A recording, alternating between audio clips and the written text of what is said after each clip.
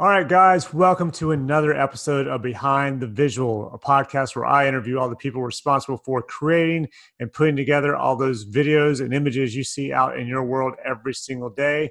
I am your host, advertising and lifestyle photographer Mark Hansen, and today my guest is Nathan Monteith. He is the group creative director at DDB Chicago. And in this podcast, you get to listen to Nathan talk about all kinds of really cool stuff. How when he moved from Canada to the U.S., he came down here to work on Capital One and ended up working with Jimmy Fallon and Alec Baldwin. He's got some cool stories about Alec Baldwin in here. A little story about editing a Fiat commercial on set as they're shooting. Also, what it's like to work with Jeff Goldblum and what an amazing guy Jeff is. The fact that Halsey wrote her first song in a Jeep, and also a commercial that they did that changed a little boy's life. So check this one out. Some really cool stuff. Actually, the first time I've shared my screen with anybody as well, so you get to see these ads instead of us just talking about them. And I'm really looking forward to you guys letting me know what you think about this one.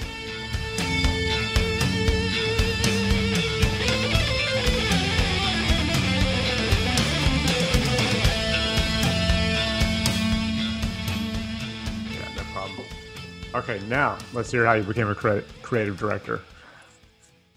So I became a creative director, obviously working as an art director for pretty much 7 or 8 years. Started in around 1999. At Canada? Yeah, so I was up in Toronto in Canada. TBWA Chiat Day is where I started off. I was working on some Nissan stuff. Moved around. I mean, the Toronto advertising community is pretty small. Like it's big, but it's small. And it's big in the sense that you have access to all the big brands and you have big budgets that are running across the country and in the US. But it's small in that there's like 3,000 people in advertising there. So we all kind of know each other. Yeah, we all kind of know each other. And that number might be wrong, but it's just an indication that it's pretty small. Yeah. So it's a great city for that, the multicultural area and access to all the clients. So did that for a few years. And then I got the invitation to move down here. I got an offer to come down and run Capital One. I was working at Taxi Advertising in Toronto for about 5 or 6 years.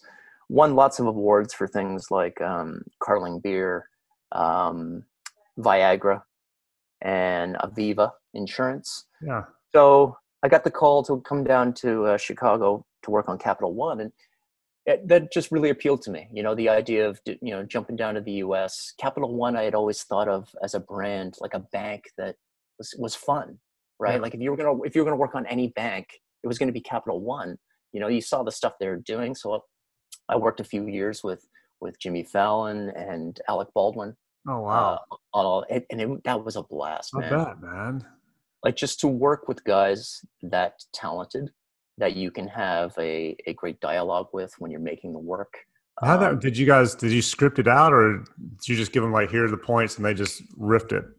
You would script it out, because obviously before you even get to that stage of shooting, you've got so much approval with the clients, right? Yeah. So you've got to script out every little second. So it's perfect. No, obviously once you start working with those guys, you've got to give them some leash, right? You got to say, hey, here it is. You don't want to say it has to be verbatim, even though deep down, it has to be verbatim. and they know it kind of has to be verbatim. Yeah. So, yeah. But yeah, it was a great experience, man. Like Alec Baldwin might be one of the most talented actors I've ever worked with. The guy just knows how to control his voice, his movement. He'll give you 3 versions of a line and he'll be like, that's all you need. And it really is all you need. Oh, wow. Because each one of them will be completely different and gives you all that range for when you're editing, That's and sometimes, and there'll be a lot of wall-to-wall dialogue when you're working with some of these guys. And Alec is one of those guys where you say, hey, listen, that was 30.5 seconds. We need you to shave off a second. And he will just give it back to you and you'll be like 29.5. Holy shit. Oh my God. He's amazing at his craft. Damn. Yeah, I hadn't thought much about him since other than the SNL stuff, and then I guess he's got some that game show he's doing. But then all weekend it seems like they were running Mission Impossible on PBS or AMC or whatever, and I just sat there and I watched him in multiple movies. Yeah, but yeah, you're right, man. He's good, but hell, I know he's that good. That's Yeah. impressive. Yeah, it is pretty impressive. Damn. And he's so intense. There would be times where you get the call to kind of go talk to him in the trailer. They'd be like, Alec wants to see you, and you're like, oh, okay. So you kind of you go into the trailer, and he's about 6 feet tall, Okay. but he has this presence about him. You think he's 6'5". Like there's just this thickness and this weight to him. When he looks at you, he looks right through you into your eyes, and he's just Wow. studying you as you're talking to him, or that's how it feels anyway. Yeah. And he's looking to see. This is how it always felt. He's looking to see if you know what you're doing, if what you're asking him to do is something that you think is right, and if you know how to explain why it's important. And he's just staring at you and watching you. And once you get through the first couple hours of that, when you first meet him, and if he sees that you do know what you're doing, he's fantastic. He will work with you. He will go back and forth with you because you've shown that you care, because that's super important to him, is that you care. It doesn't matter that it's a commercial. You are on set and you are surrounded by 200 people who are all there putting everything they can into the job that day. And you need to respect that. You need to respect everyone's time and work on your craft and be good at what you do, no matter what it is. And there's something to that. Yeah, that's nice. That's nice to hear. Yeah. That he didn't just go in there, it's a commercial. Let's just knock it out and let me get the hell out of here. I don't think he's phoned in anything in his whole life. That's the feeling you get. That's good. And it sounds like him being staring into your eyes, staring at you thing is not necessarily creepy. No, it's not creepy. Okay. It's intimidating. Oh, all right. And I think that's part of it, I think, for him. He also wants to see that you have enough conviction about what you're talking about to not buckle in that moment. Okay. Yeah, that's not a bad way to look at it. I had a friend who he was like the salesman at a music store. So I'd go in there and I'd play guitar a little bit, and I'd go in there to get strings. This is when I was younger, and we became good friends. But that dude, when he talked to you, he'd get right in your face, and he would just be like, and he would never look away, and he would hardly ever blink, and he would just talk to you just like this, and it was just a little creepy. Yeah, yeah. It's such a fine line, right? To cross over into creepy and then a little stalkery. Yeah. Yeah, he never blinked. He never looked away. So that part, I was like, dude, can you at least look away a little? Like, I don't know, just glance off for half a second. I don't know, instead of just staring right at me completely. That's funny. I don't know if I actually answered your question though about like why was it? Yeah, we got off a little bit on that. Yeah. All right. So how did you become? So what led you to become the creative director? I was getting to a point where I really enjoy working with younger teams. So, when you're still doing the work and you're helping out other teams just because they ask you to, and you're not really a creative director, and you realize you really enjoy that as well, it kind of makes you go, okay, you know what? I do want to try and take that job on as the creative director. So when I got offered that chance, obviously I took it. It was important to me, though, that I still do the work sometimes. So there's a lot of projects where I still kind of handle and take on, just to kind of make sure you can still do it. Because I think it's important when you're talking to teams about how to fix their work and how to make it better. I think, yes, you can rely on your past and because you've done it, but I think it's also very important that you're still doing it, because I think it keeps you sharp. It keeps you current. Obviously, how it is. This business is just crazy changing. Absolutely. Like over the last, every year it changes like 3 years. Yeah. Like that's how weird and odd the changes in this business are. And that's what makes it fun, right? Yeah, definitely makes it interesting. You got to keep up with what's happening. If you don't, you're just going to be sitting on the sidelines just watching it go by. Yeah, Yep. that's not like it was 20 years ago, where you Yep. buy a camera and you're good for maybe longer than that. But it used to be you could buy a $2,000 camera and you're set for your entire career. And you don't have to, and everybody was shooting basically the same kind of stuff. And then it just seemed like everything just changed. And all of a sudden, you've got to reinvent yourself and you got to buy different equipment and newer equipment constantly. And then when you, even that, it means you got to start working on what you're shooting. You can't shoot the same stiff, posed looking stuff like you used to be able to shoot anymore. Yeah. But Yeah. it's more interesting. And I enjoy it because there's more to it. I like capturing a moment and like giving direction, like go for it, and then capturing those moments as opposed to setting them all up where it all just seems fake. Anyway, so it's worked out better for me, I think, for this way things are changing. I'm happy about it. Yeah, I mean, that's a great example. Is like you said, capturing the moment. That part doesn't change, right? Like capturing the moment is still so important, and that's the part you love about it. Just because all these other ways of capturing the moment come up doesn't make that part different at all, right? It's still that's the challenge. You have to learn all those other ways to still do that one thing that you like to do. Yeah, which is good. Which, like I said, I think it would get a little boring otherwise. If every day you just pretty much knew what it was going to be. And all right, it's changed a little bit, but now at least there's more stuff to do to work through and kind of play with and learn new things. And I'm enjoying it. And I was probably literally 2 classes away from having a double major in communications in media advertising and broadcast production, but I left because it wasn't really what you're going to do with double major in communications anyway. But so I'd been into the motion thing a little bit while I was in school. And then now that people are requiring it more and asking for it more, I really was digging it. I was like, oh, I'm back into this now. And I don't have to go buy these, $20,000 cameras anymore that they used to have. Now I can use my DSLR to start shooting some stuff for me. And then we got the Reds and whatever you can use for the bigger stuff. But so I don't do a lot of that. It's all small little stuff, but it's fun and I enjoy it. Yeah. The tools all becoming more affordable just really changed everything, didn't it?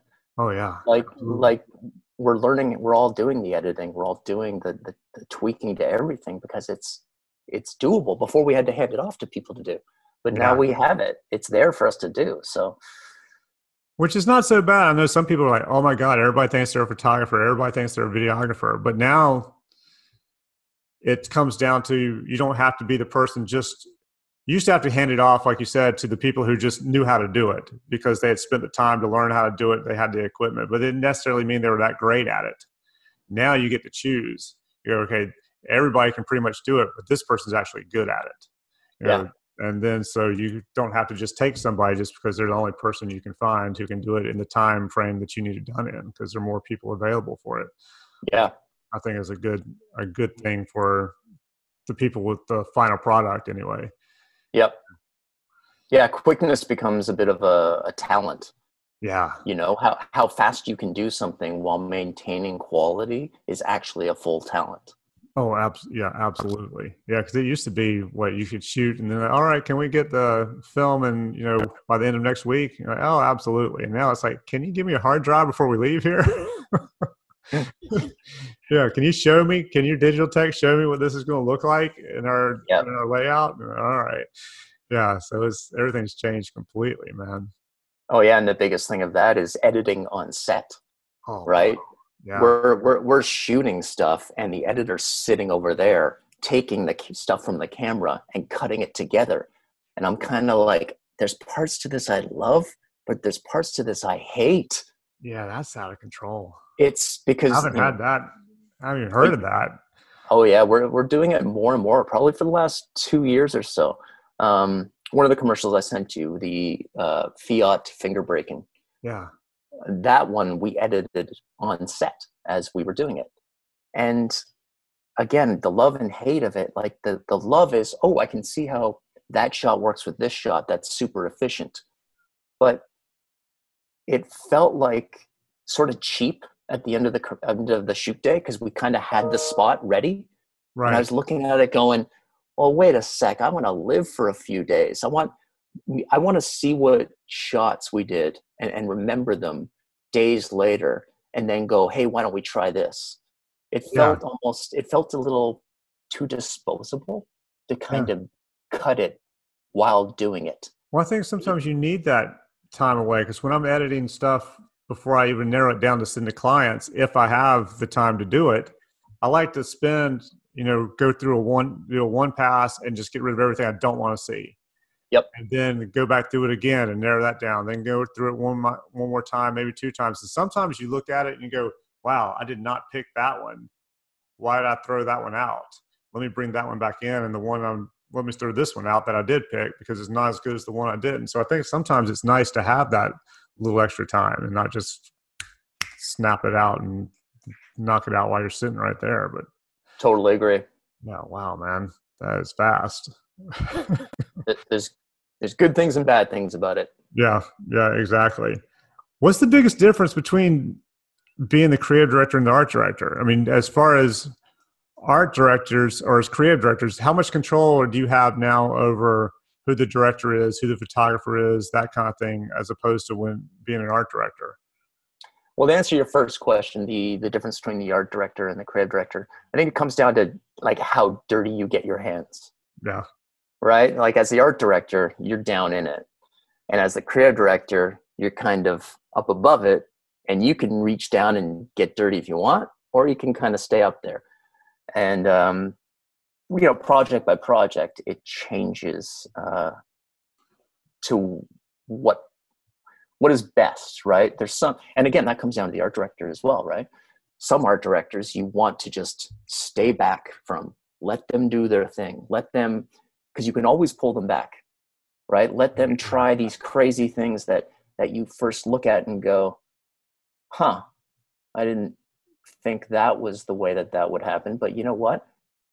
I wouldn't have done it like that, but that doesn't make it wrong. Right. Like what you did is amazing. I wouldn't have done it that way. I would have done it like this. And there's no way to compare things like that, right? Yeah. So it's refreshing when, as a creative director, when you can stand back and pick your moments of when you jump down and you get your hand dirty. Well, that's cool. Yeah. So who has final say over, other than the client, I'm assuming, the directors you guys use, photographers you guys use, that kind of thing? So that most of the time that's me. So Yeah. most of the time that's okay. We've got these 3 directors. We do a lot of triple bidding. Right. We look at the treatments.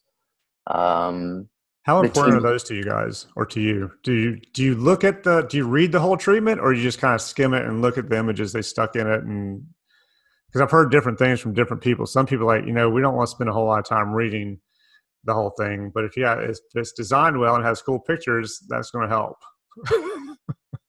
I read the whole treatment.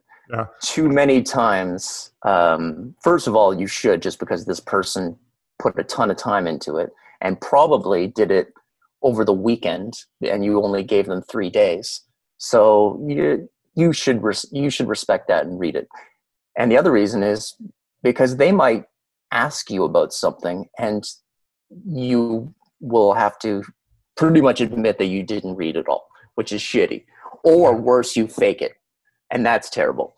And the other thing is you have to read it all, because if you do choose them, there might be something in there where you didn't read and they're shooting it now because you agreed to it in a way, right? We had a treatment a few weeks ago where like, hey, you know what? We should remove that one shot idea where the person's dry humping the canned goods. And got a real idea. Yeah, it's a shot idea, and it was in the treatment. It was in there, and if you didn't read that, you chose that director, you're going to be shooting someone dry humping the canned goods. And when they say, "Well, it was in my treatment," yeah, there's no better way to show love for your canned goods than to dry hump them, I guess. Exactly. So yeah, I think it's very important. You have to read the treatments. It's also the only way. The talent level is at a point where there's so many good directors. right? They have these really, really great reels.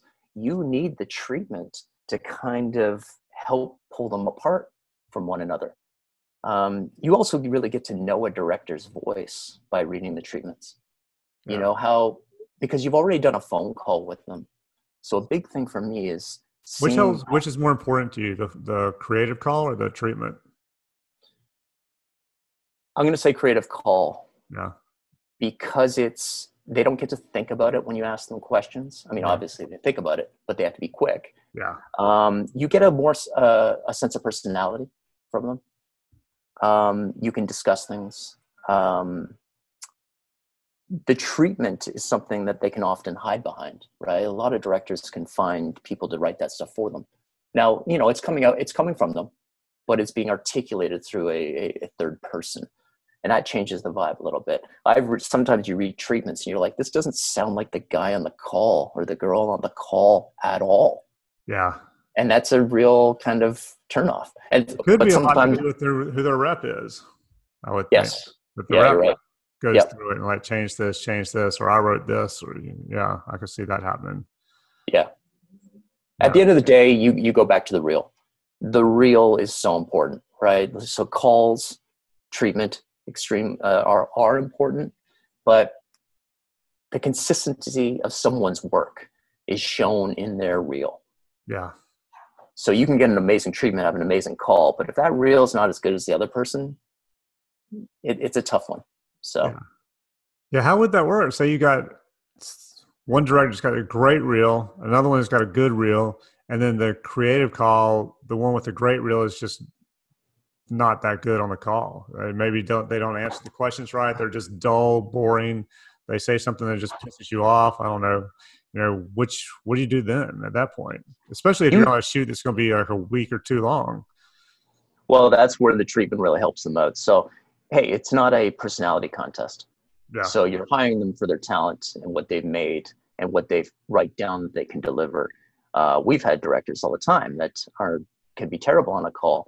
That's no sign of talent, though. It's not fair to ask them to be all personality all the time, especially when you've just met them, and none of these things are in person, right? So it's usually on a horrible sounding call that they're over in Europe. It's at a terrible time of day. It's either their midnight or their 4 a.m. or 5 a.m. It's hard to find the sweet spot for a call.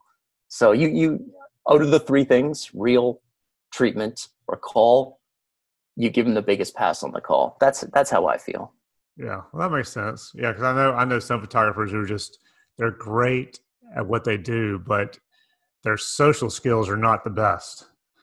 There are times where you're just like, you need a rep because you need somebody to speak for you, or you need a first assistant who's very personable so they can handle, talking to the client for you, because, they just aren't that great at it for whatever reason. Not that they're mean or anything. They just basically just are awkward, I guess.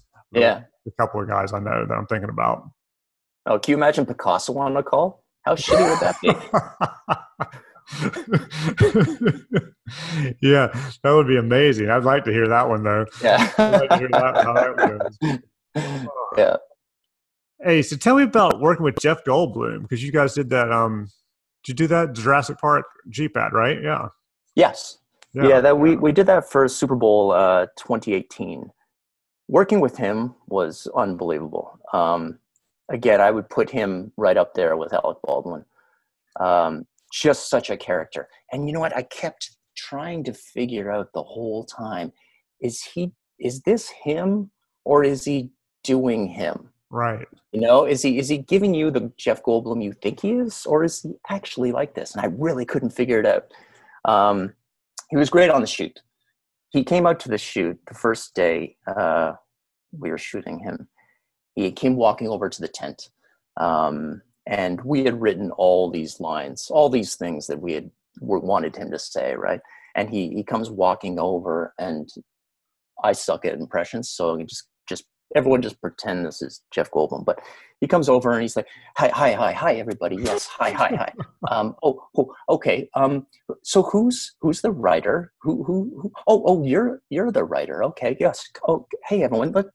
Let's just gather around a little bit here, and we all do, because he's tall, right? He's like 6'8". And he's looking down at us. He's like, okay. So I got all your words. Writing is fun, right? Writing is fun.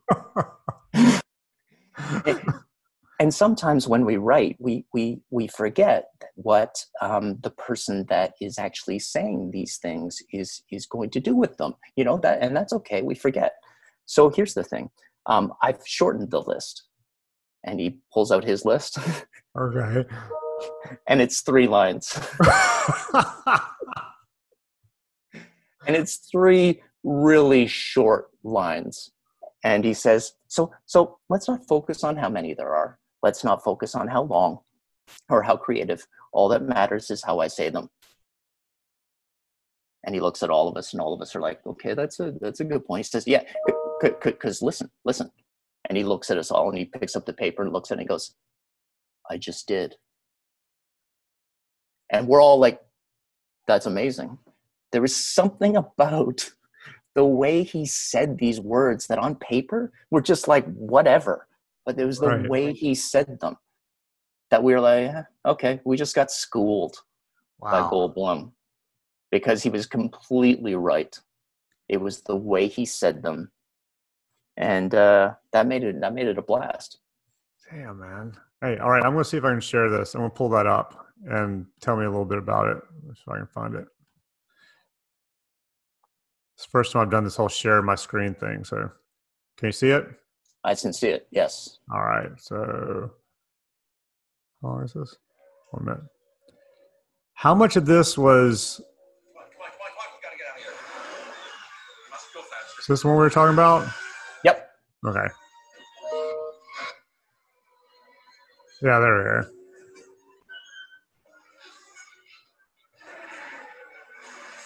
So how'd that work with getting the dinosaur footage and all that? Is that just straight from the movie? No, so we had to write this. We got approval to make this 21 days before the Super Bowl. 21 days to create this commercial was an insane timeline. Like when we met with the guys at, I'm forgetting the name. The CG guys, the FX guys. We met with them and they're like, oh yeah, this is not doable at all. And we're like, well, we have to make it doable because the Super Bowl. Yeah. And they're like, okay, so here's the thing then. You can only use motions from the dinosaur that the dinosaur has already done. And we're like, okay, well, what is that? Like, go watch the movies. And we're like, okay, so we can only use moments from the dinosaur that it's already done, because did you use the same CGI people that the movie used, or is it totally okay? Tippett, Tippett, okay, is the name of that. I'm going to send you a behind the scenes making of it. Yeah, I'd love to see that, man. Yeah, absolutely. It's pretty cool. So they build this 3D rendering of it, right? That is like, it's the flesh, it's the muscles, it's the blood, it's the skeleton, it's the skin, it's the lighting. And they had this thing built already. So we kind of had to work with what we knew the dinosaur could do and then write the script around that. So that was a nice little challenge. Yeah, I bet. Well, yeah, it was very cool. So did you have him driving? So was he driving all that, or is that just him in the studio? No, he was driving. We do a thing called a camera car. Yeah. Where he's on the trailer and he's being pulled along. And he had a blast. He had fun. I think he's the kind of, for 8 hours, he was going to have fun, and it was going to end after 8 hours. Well, I guess if you know what you're doing and you're good at it, get in there and get out. So you guys, did you do the whole thing? How long did it take you to do the whole filming part of it? The filming took 4 days. And then we had the 17 days of post work. Wow. And it was day and night. And I think what really helped was the director, Colin Trevorrow, actually directed Jurassic World. Oh, wow. So obviously not the first one because that was Spielberg. Yeah. But the Jurassic World with Chris, I'm forgetting his name. I can never remember. Chris Pratt. I can never know the Chris, and I can never remember which last name goes with it. Yeah. So he directed that, and it was the first time he'd done a commercial. He was like, yeah, he wanted to do it because he was like, I've never done a commercial. I want to do this. Because we reached out to him first, thinking, yeah, sure, why not shoot for the stars? And then he agreed, and we're like, pretty cool. Okay. And he was genius on the set. I've never seen a guy repress frustration quite like he did, because he's used to advertising's messy. Advertising's a mess. We have dumb levels across the board that make no sense. Our timelines don't make any sense. The requests that come in from a client are ridiculous.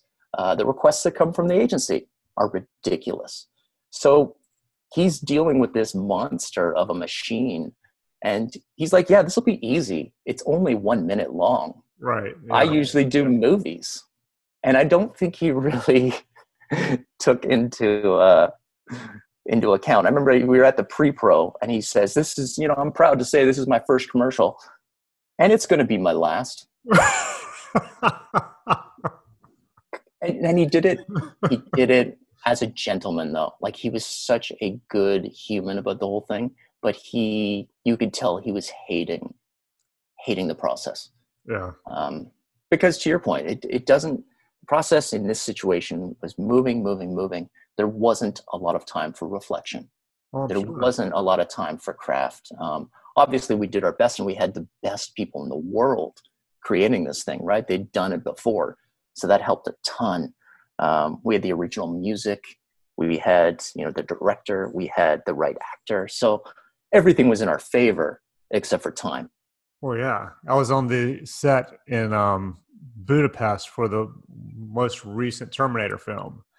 And I was there shooting some behind-the-scenes stuff with a catering company. And so I got to hang out on set a little bit.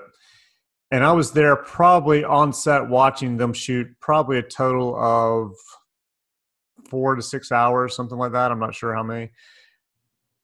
And I figured out how much screen time that was. And it ended up being like 15 seconds of screen time, maybe. And out of everything I watched, maybe 10. There was somewhere between 10 and 15 seconds of screen time that I actually saw in the probably 4 hours of actual shooting that they were doing, because everything was being done over and over and over again. Yeah. Then they would shoot it, and then they would watch it on the screen, and then we would sit there and watch it and go back and redo it again. And yeah, so it's just, I can imagine that shooting a commercial, completely different vibe all the way around. It's funny when the clients had certain comments about certain types of things to get, and and it's all legit stuff, right? Because the client's in a tough position as well. They are there representing everything they've already sold in the hallways at work, right? So you have to help them out.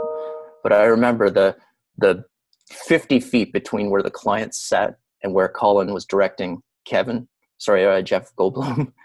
That walk for me was the longest walk ever, because I know the thing they just asked me to ask him to do, he does not want to do. Right. So for that walk, I'm trying to figure out how I'm going to get him to maybe want to do this. And he needs to want to do it, because if he doesn't want to do it, it's going to be terrible, and he'll throw it. And he'll do that in a professional way. Like, he'll make sure that it's something you have but you can't use. Right. And that's just him being smart, right? That's him protecting what he does, protecting his name. His name's going to be on it. So it needs to be, at a certain level. Yeah, I can understand that for sure. All right, I'm going to show another one here. Yep. Let me pull it up here if I can get it. I want to show the Jeep Gladiator thing. Oh, okay. Yeah, and then tell me about this whole thing while we watch it. Here we go.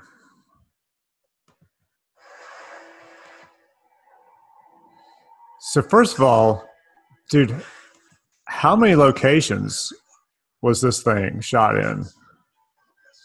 We shot this over 5 days.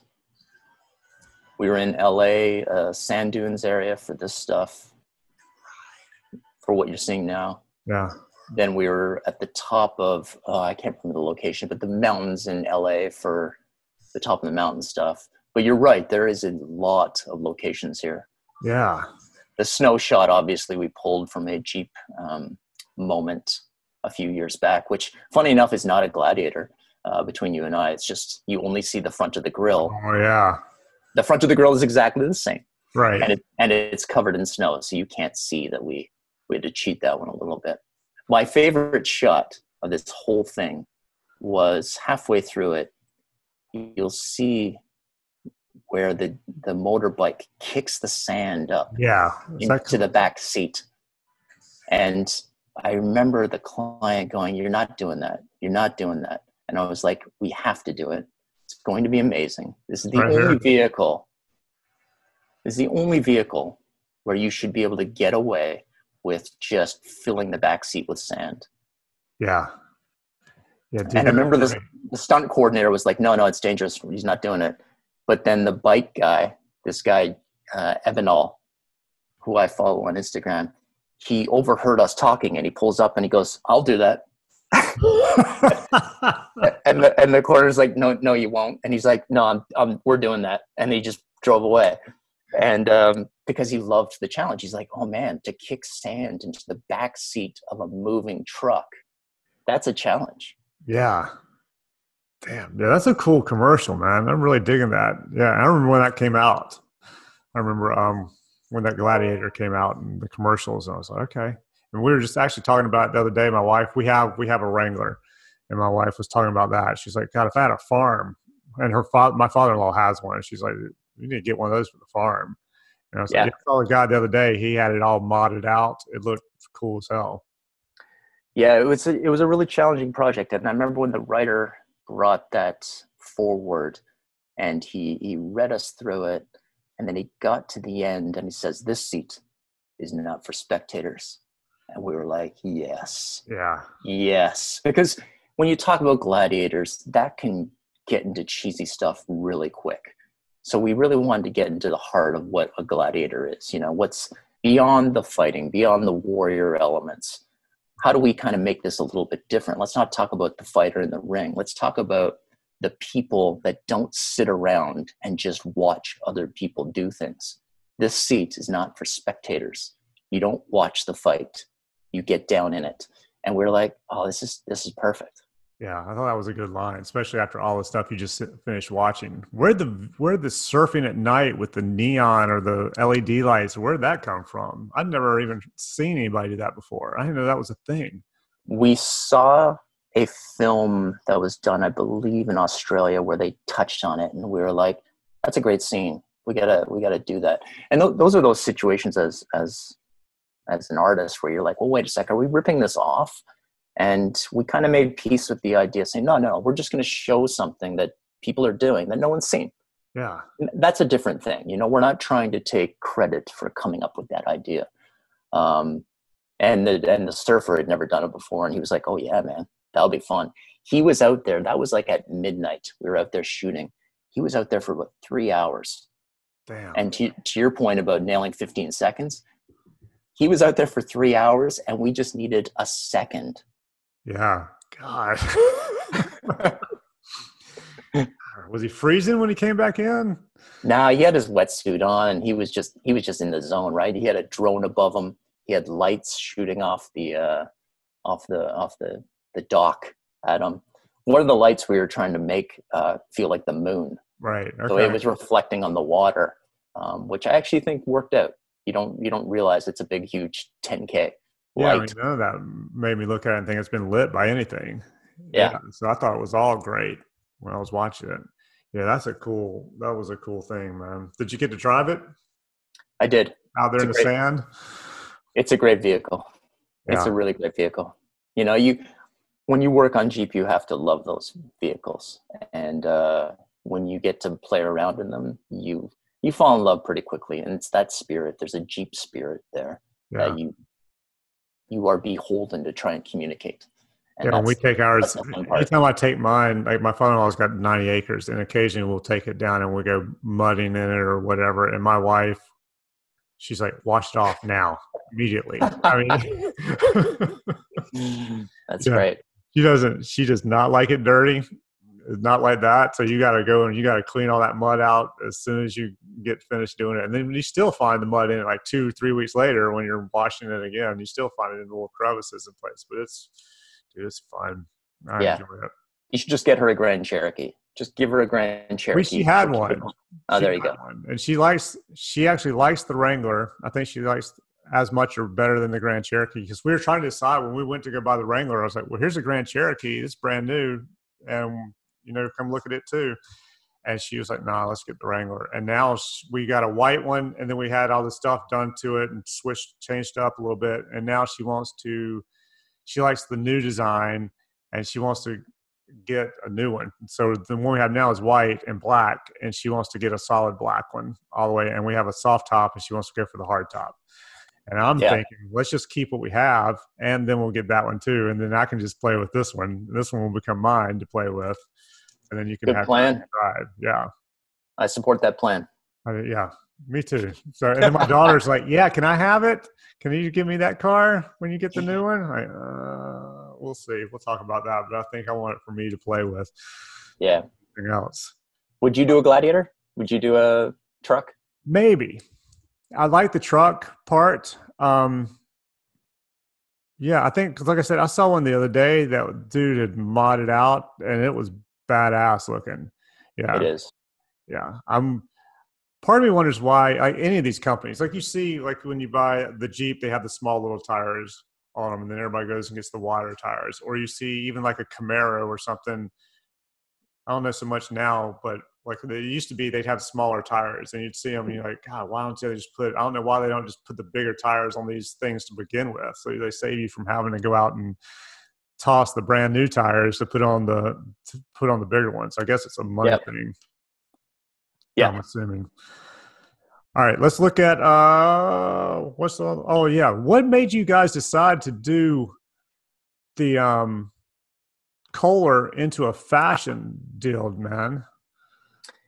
You know what? That came from this feeling. So we were working on that project. It was a pitch, and we were coming up with ideas, and it was so hard for us to not think about the Kohler work we kind of all used to see done by great photographers. And we were all talking about it. They used to do sexy. They used to do like really killer visuals that just had this design element to them. Let's just take them there. Like, let's bring sexy back to the faucet, to the toilet. And we laughed about it. But then we were like, no, let's actually do that. Like, if any brand can kind of do this, they can. They have the design history. Yeah. They have the advertising history. So in a way, we're sort of returning them to something they kind of made their brand on. But we wanted to give it a little bit extra. And this idea of something never being too much, we loved the design excess of it. Yeah, this one right here, the one with the gold and the chick holding, what is that, a sink in her hand? That is a sink. Yeah, I still remember that. The first time I saw that, I was like, holy hell. That is the sexiest sink ad we've ever done. Yeah, it has to be.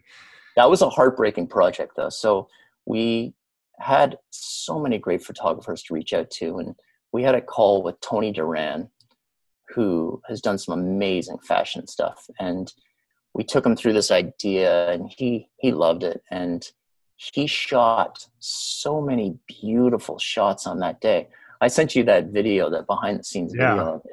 And he was just making stuff up. He brought in this gold chair. He brought in this gold shield.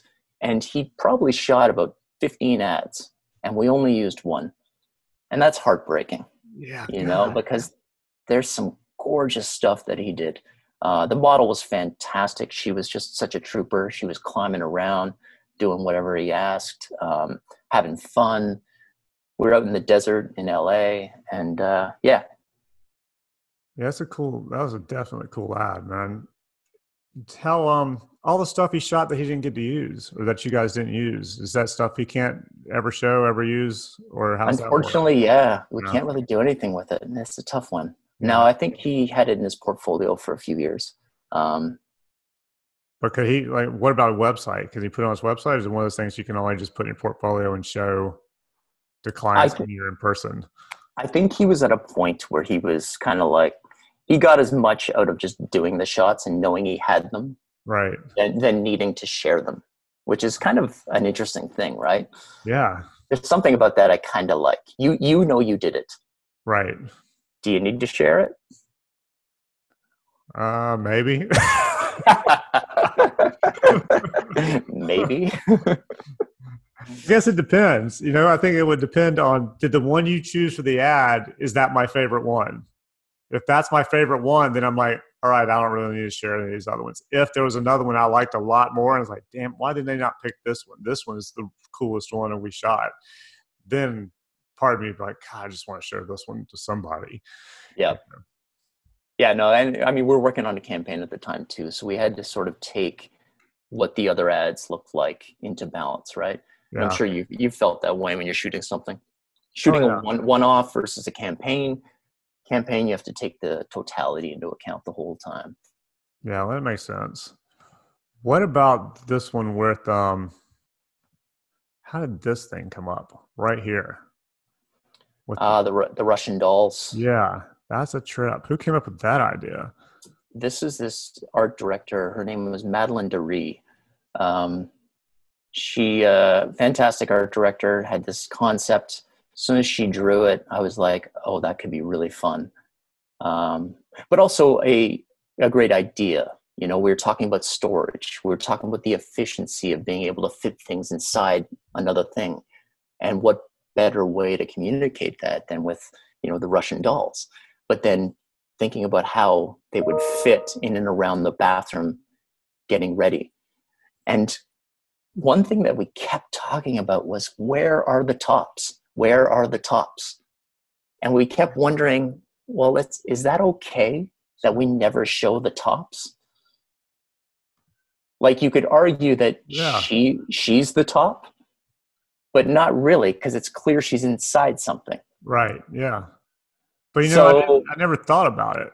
That Good. The top never came into my head. Good. Where's the top? Yeah. We were banking on that. You wouldn't think about that. Well, I guess you kind of see the dolls.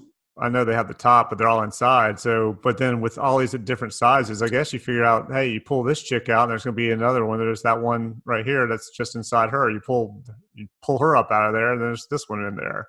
Kind of a thing, maybe. But yeah, I never even considered where the hell are the tops. These types of visuals scare me. No, they really do. Not like in that you will always look at it and know it's not real. And that changes how you critique it.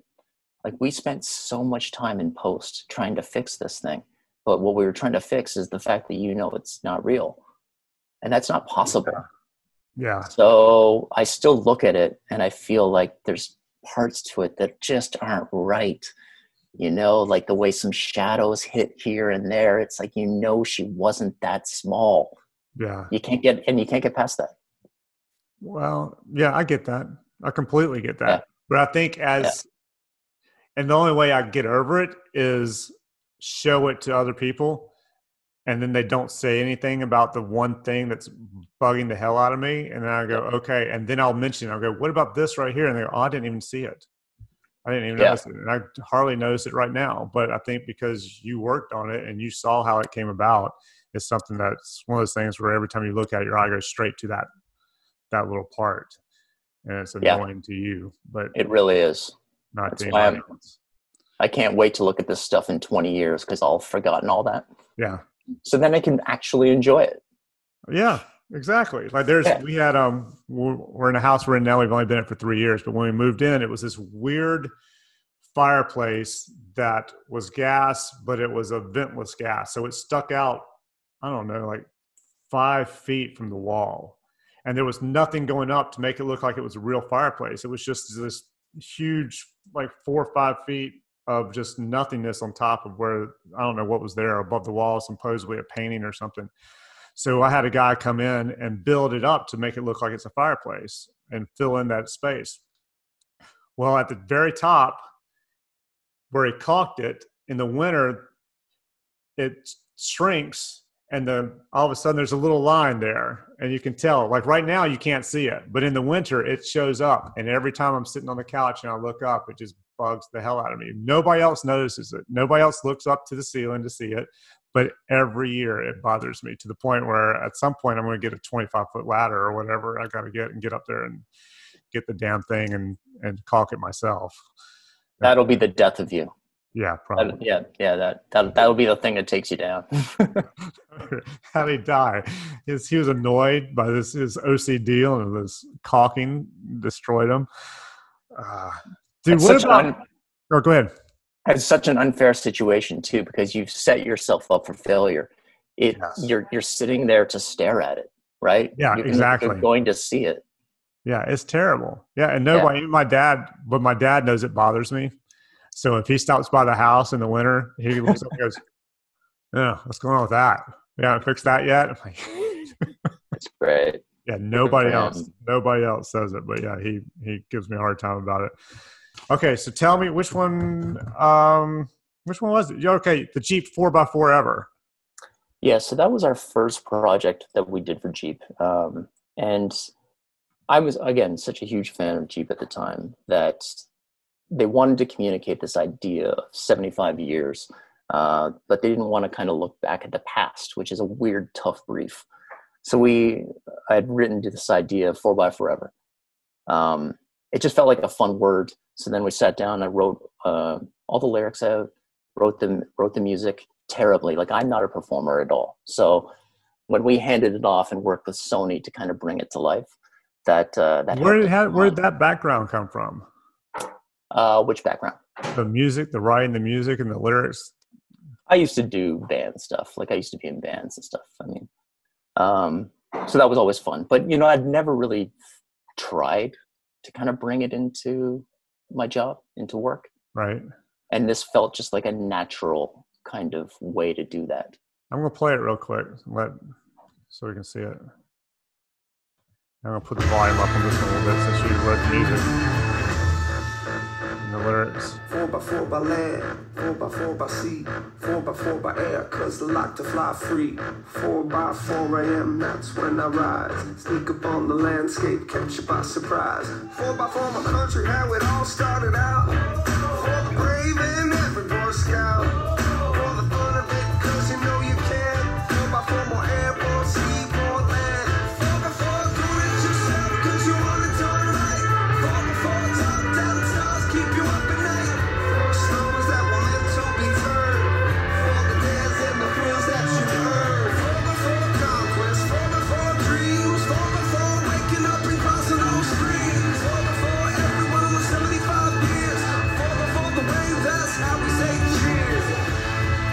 How we live. 4x4 Ever.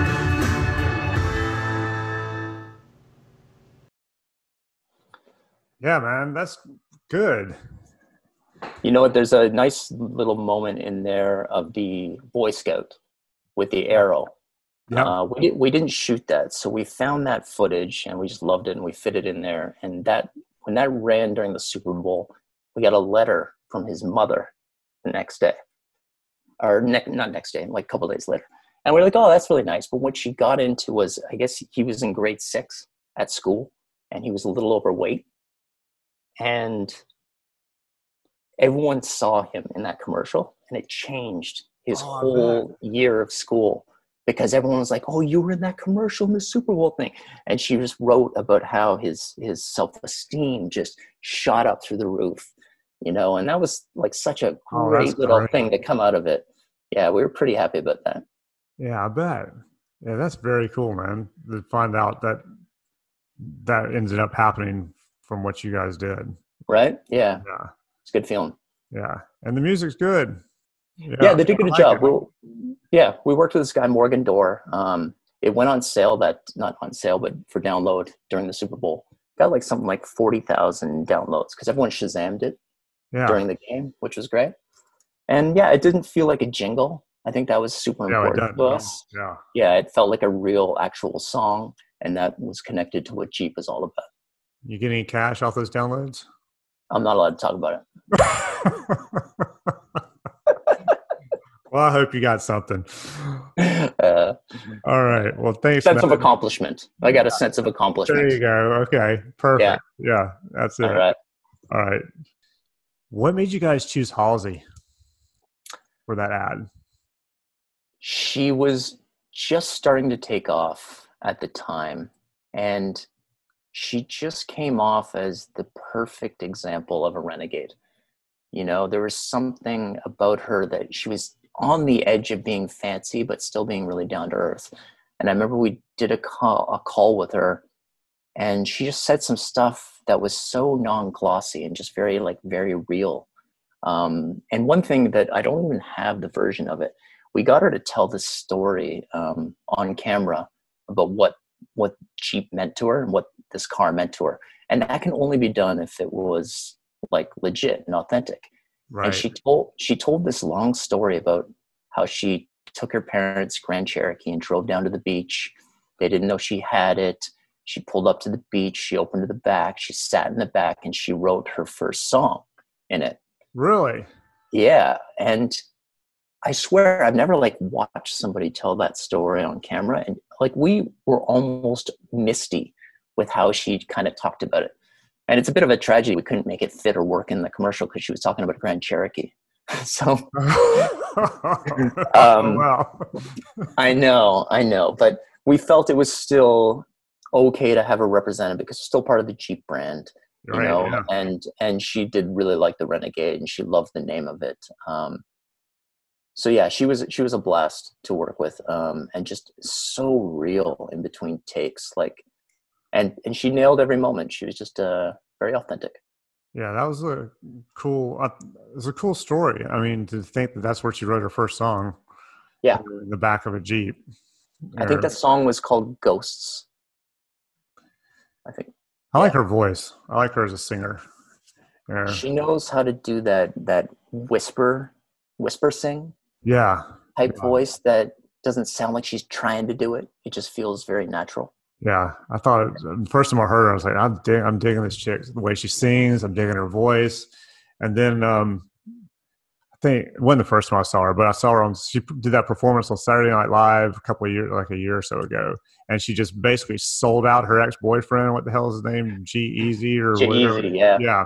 She just totally sold his ass out all over the place. Did you see that? I did. And it was so – it's almost like Saturday Night Live started to really put thinking into the performance. Yeah. About a year and a half ago, 2 years ago, right? Like the Billie Eilish one where it was turning and then Halsey coming out and throwing the paint around. Yeah. It's like that was missing for so long. But we didn't notice. We got so used to people just performing.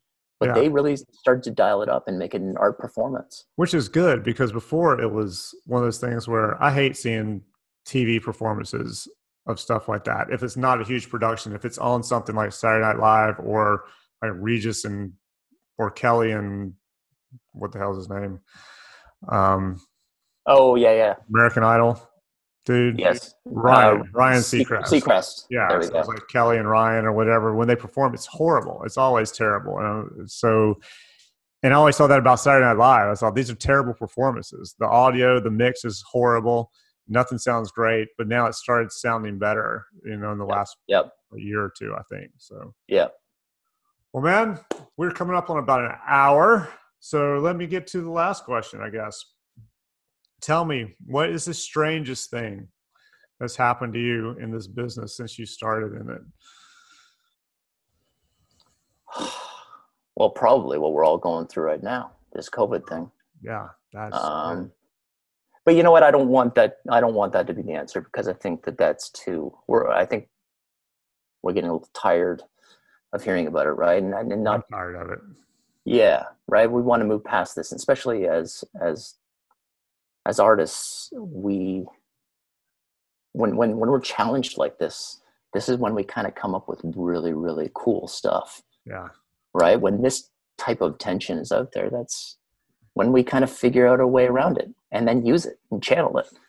So that's maybe the only good thing that's going to come out of this. But strangest thing to happen to me. Well, real quick on that. When do you guys, I'm assuming you're working from home right now. Yeah. When do you go back? Have you guys settled on that time yet? We have not. Kind of figured it out. It's been a real moving target. Yeah. Yeah. You know, and it's for everyone's safety, right? It's because we don't really know. Also, you know, I think we're hitting a curve because everyone's so used to it. We're seeing that there are some advantages to this. Mm-hmm. There's a lot of behavior that we're creating, that we're doing, that we're like, we have to save this. This works. We have to keep doing this. And then hopefully we won't lose some of those things. But yeah, it's been a real moving target of when we're actually going back. Yes, I know some people I talked to have said, "Oh, we're going back." This was like a month ago. It was like, "Oh, we're going to go back in September." And then last couple of people I've talked to recently is like, "Oh, we're not going back till sometime next year." You know, we'll be until then. But I guess it just depends on how it works. You know, if it's working for you, like my brother, he's an architect. They had been set up to do remote for like a year or so before this ever hit. So when they ended up having to everybody start working from home, he's like, it wasn't a big change for us at all because we've been working from home or doing remote stuff for a while because we'd be on the road someplace at another location having to do it, and we figured it out. And he said that it's been good for them, kind of like for you guys. They've been busy because a lot of their clients, he does commercial stuff. So if they don't have any employees in the building, stuff they've wanted to do, they're like, we don't have any employees. This is what we want to do. So start sketching it up, you know, do whatever, and we're going to start working on it. So he said they've been pretty busy as well. So yeah, I guess it all just kind of depends on how it all plays out and what part of the country you're in. Yeah. So maybe that's okay then, that my answer is the COVID thing, because I also feel there's these positive things. I never thought we would be able to have such close conversations with clients than during this time, because they feel like they're down in it with us, and we're doing Zoom calls where we share ideas and we talk about them, and it's not like in a boardroom. You know, it's like, it's such a one-on-one. It feels so intimate when we're talking about what we're going to do when it comes to ideas, and they feel more open about talking about and critiquing things. And they're doing it better because they feel more comfortable. Oh, that's good. Yeah. Yeah. And maybe it's because our faces are all up in each other, you know, and we're all there and we're all in each other's homes. Right. And it feels, you take away this feeling that we're kind of like people. It's like, oh, I see your home behind you. Right. And now when you're talking to me about an idea or something, I take all that stuff in. And you do it with the clients too. Like, the small talk we're having is not small. We kind of get into like really good conversations, and then it's like, okay, let's do a meeting. You know, like we actually, because you're always waiting for people to kind of like jump in on the call, and then there's always like these little problems that happen with the technology, which then is hilarious because everyone's trying to work on it together. Like all of a sudden someone will drop out or someone will be on mute, and we'll all laugh about it. Right. And so it's this shared awkwardness that I think is really leading to a nice connection between the clients and their agency. At least that's what I'm feeling at DDB. Yeah, so I can see that.